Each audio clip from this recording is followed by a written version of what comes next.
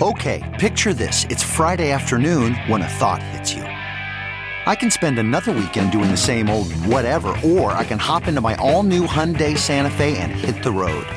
With available H-Track all-wheel drive and 3-row seating, my whole family can head deep into the wild. Conquer the weekend in the all-new Hyundai Santa Fe. Visit HyundaiUSA.com or call 562-314-4603 for more details. Hyundai, there's joy in every journey.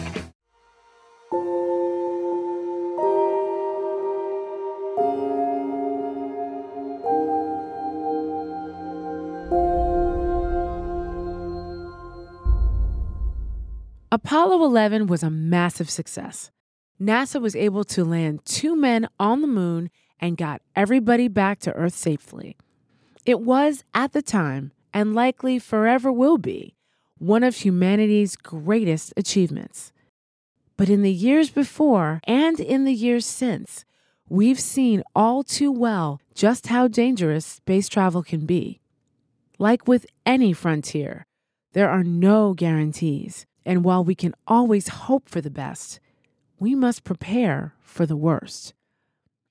That was the mindset of Bill Safire when he gave a letter to H.R. Haldeman, President Nixon's chief of staff, on July 18, 1969, just days before Neil Armstrong and Buzz Aldrin were supposed to walk on the moon. At the top of the letter, in all capital letters read, "In event of moon disaster." Fate has ordained that the men who went to the moon to explore in peace will stay on the moon to rest in peace. These brave men, Neil Armstrong and Edwin Aldrin, know that there is no hope for their recovery. But they also know that there is hope for mankind in their sacrifice. These 2 men are laying down their lives in mankind's most noble goal, the search for truth and understanding. They will be mourned by their families and friends. They will be mourned by their nation. They will be mourned by the people of the world. They will be mourned by a Mother Earth that dared send 2 of her sons into the unknown.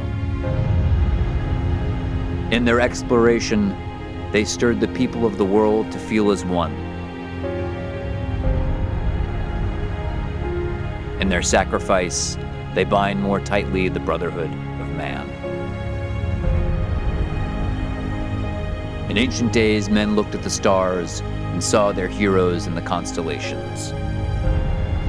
In modern times, we do much the same, but our heroes are epic men of flesh and blood. Others will follow, and surely find their way home. Man's search will not be denied, but these men were the first, and they will remain the foremost in our hearts. For every human being who looks up at the moon in the nights to come will know that there is some corner of another world that is forever mankind.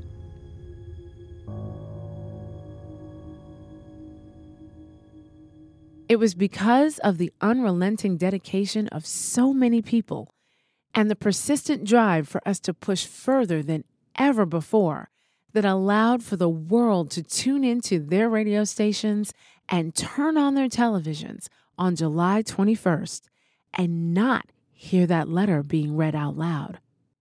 But knowing that it could have been helps put the entire mission in perspective. Instead of this letter, Nixon was able to not only make the first ever phone call from the Oval Office to the moon, but also was able to look at the 3 astronauts face to face and congratulate them when they returned home. In the decades since, we've gone back to the moon. We've successfully planted flags and have seen astronauts spending weeks and months orbiting our home planet. But there will never be a time where all the people of Earth hold their collective breath in anticipation of humanity taking a massive leap of faith together.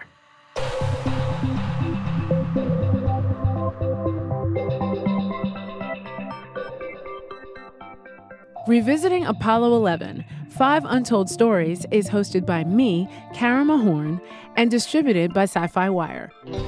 It was produced and edited by Harry Sultan and Hannah Fowler, with special thanks to Phil Plait and Dany Roth. The stories we told in this series were real events that happened during the Apollo 11 mission that you may not have heard about. But if you're curious in hearing an amazing story about what might have happened if something went horribly wrong, you should check out the fantastic storytelling at the Truth Podcast. Their episode Moon Graffiti has a fictionalized conversation between Buzz and Neil after their lunar lander crash lands on the moon, and they realize they won't be able to make it back to Earth. It's a truly exceptional piece of storytelling, and we think that you'll enjoy it. So check it out at thetruthpodcast.com or wherever you get your podcasts.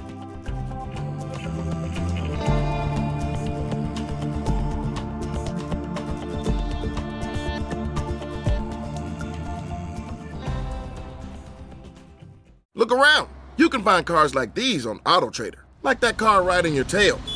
Or if you're tailgating right now, all those cars doubling as kitchens and living rooms are on AutoTrader too.